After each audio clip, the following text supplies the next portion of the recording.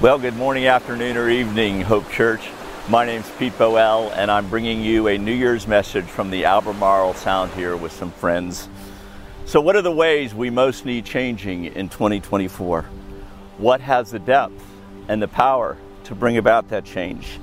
Does trying harder to fill the gap between who we are and who we want to be really make a difference? These are some of the most common resolutions in 2023. Maybe they were some of yours. Here they are: eat better, exercise more, improve mental health, save money, spend less time on social media, and more time with family and friends. Maybe they were yours. But what do you want to hope for in 2024? I think we desire the best life, or at least a better life. But often there's a battle within us between light and darkness, a battle between the good we desire and the bad patterns we developed to deal with the stress in our lives. So what is it that we need to change? What has the depth and power to make that change in 2024? With the beautiful Albemarle Sound behind me and my friend Jackie beside me, I want to consider three things on this New Year's Eve: the power of Sabbath and the beauty in it to change our lives, the depth of suffering and its meaning for us, and the encouragement of community. I don't think our souls were built to bear the weight of the world we live in. The Bible says, "Return to rest, O my soul." It seems to me that the Word of God says we need to speak to our souls because they can be so discouraged. But we're a restless bunch. It's hard to slow down. We are surrounded by people and stimulation, but often so many of us are lonely. Even our good friends don't know the depth of our struggle. We live in a world of Sabbath distraction.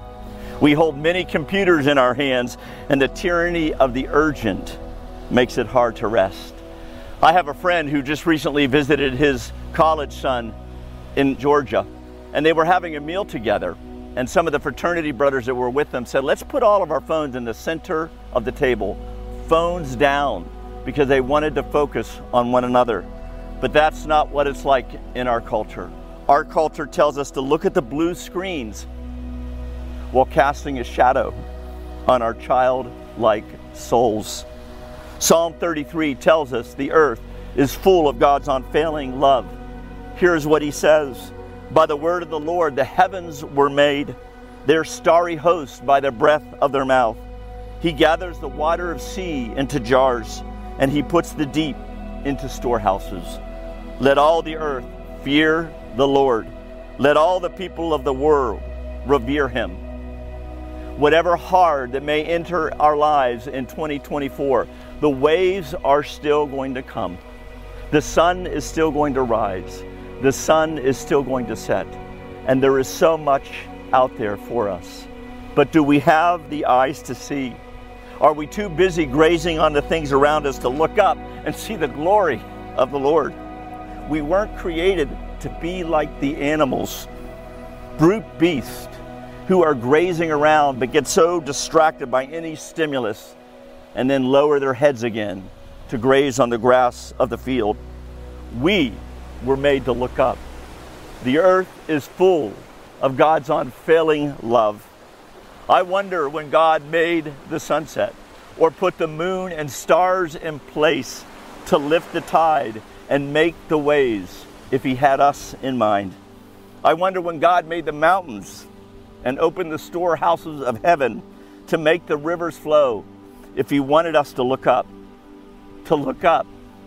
and get a glimpse of God's glory.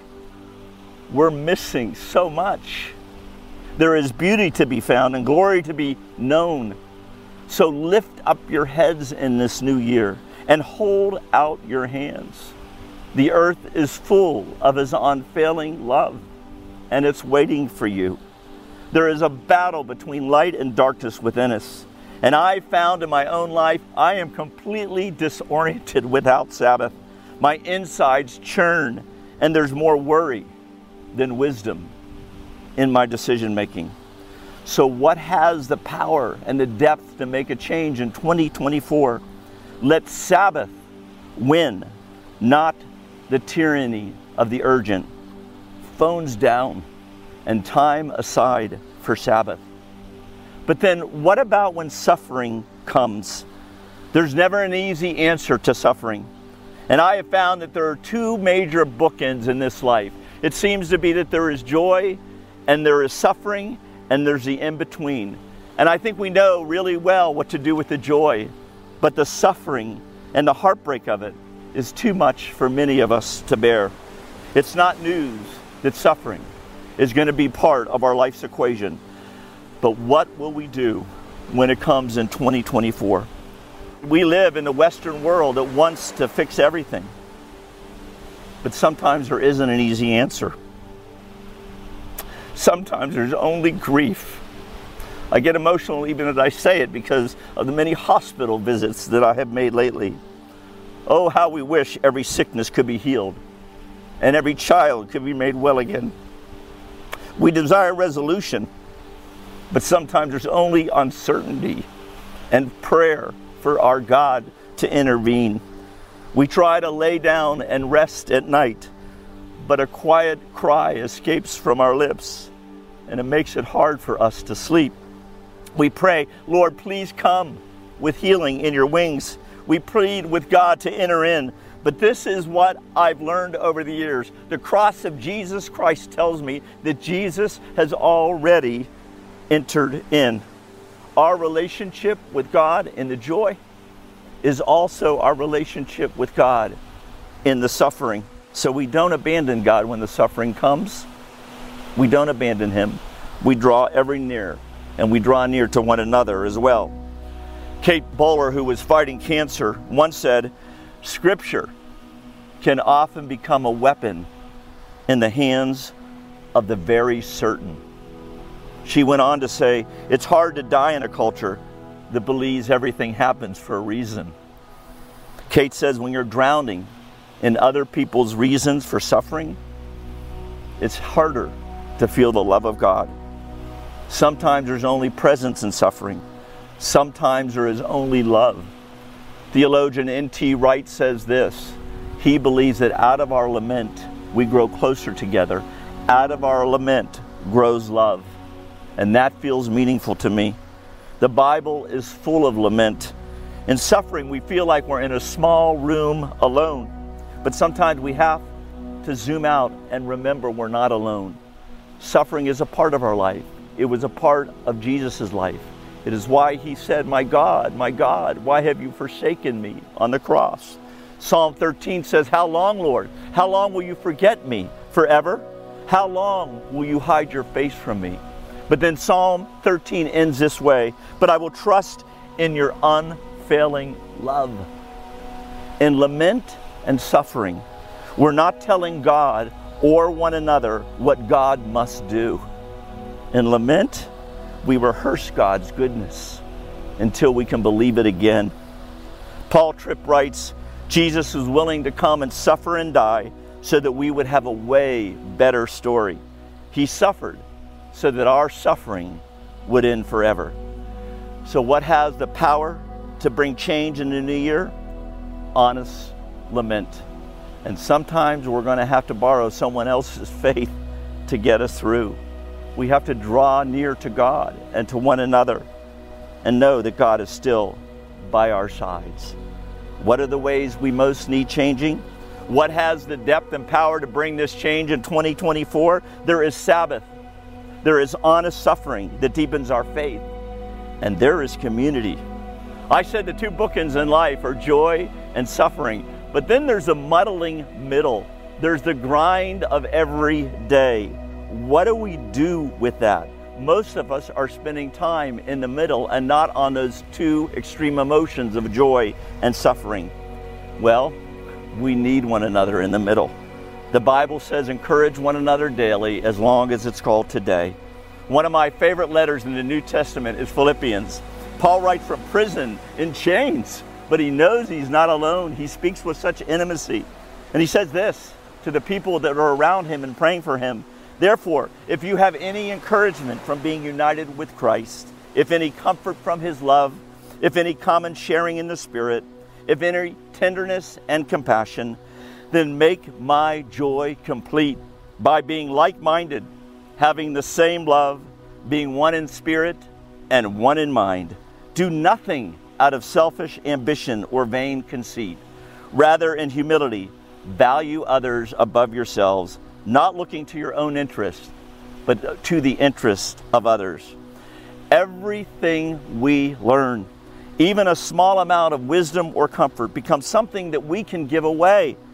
Jesus is making us into people who move into one another's lives with constructive intent. Every word of comfort we bring someone, every time we are led to write that note, every time we think about making the call and then we really do it, we become a word of grace to someone who may feel like they're losing hope. We need one another. And I think it should be said that 2024 is going to be an election year. And politics has a unique ability to divide us. But remember, first and foremost, we are a community of people gathered around the person of Jesus Christ. When Jesus prepared his followers right before his death on the cross, he prayed for unity among believers. One of the last things recorded that Jesus prayed for us was unity. And I believe he still intercedes for us today in that way. There are some people who would say there are a lot of liberals at Hope, and there are others that will say there's a lot of conservatives. It can divide us, or in love, it can unite us. This is what Jesus said. I have given them the glory you gave me, so that they may be one as we are one. I'm in them, and you are in me. May they experience such perfect unity that the world will know you sent me, and that you love them as much as you love me. Our division politically can make a message of unity seem naive.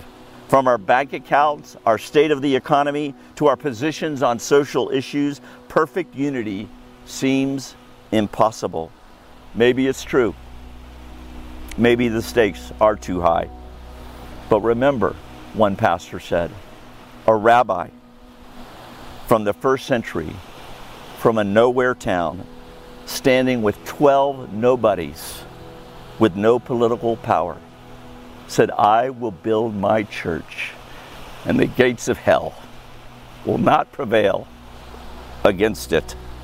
One day, our political parties will be over, and Jesus will still be king. And his church, with its imperfect people, will still be standing. So, eat better, exercise more, spend less time on social media, and more time looking at the sunset. Those are all good things. But what really has the power to make lasting change in the deeper places? What has the power to bring our souls out of the hiding into the light again? There is the power of Sabbath to remind us we're created in the image of God. We're made to look up, to receive beauty for ashes, joy instead of mourning, and a garment of praise instead of a spirit of despair. Phones down and look up. There is glory to be seen. And then there's power of honest lament when suffering comes. When someone feels like their heart is breaking, there is something we can do. We can show up with ever simple tools that we have and draw near to them. Sometimes there's not an answer.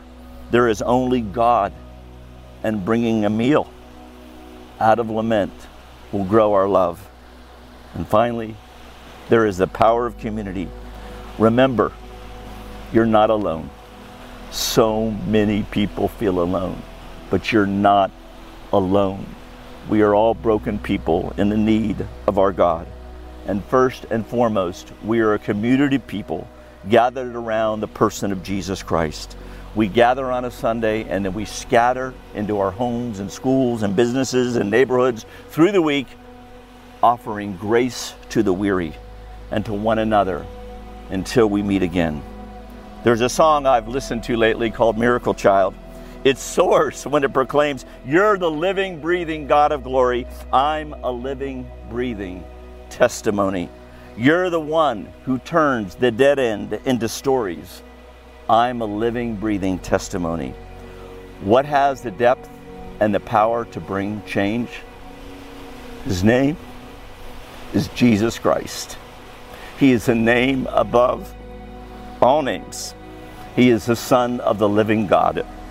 He's a living, breathing God of glory. How I want to be a living, breathing testimony. The light shines in the darkness, and the darkness has never overcome it. Let that be our story in 2024. Happy New Year, everybody. God bless you.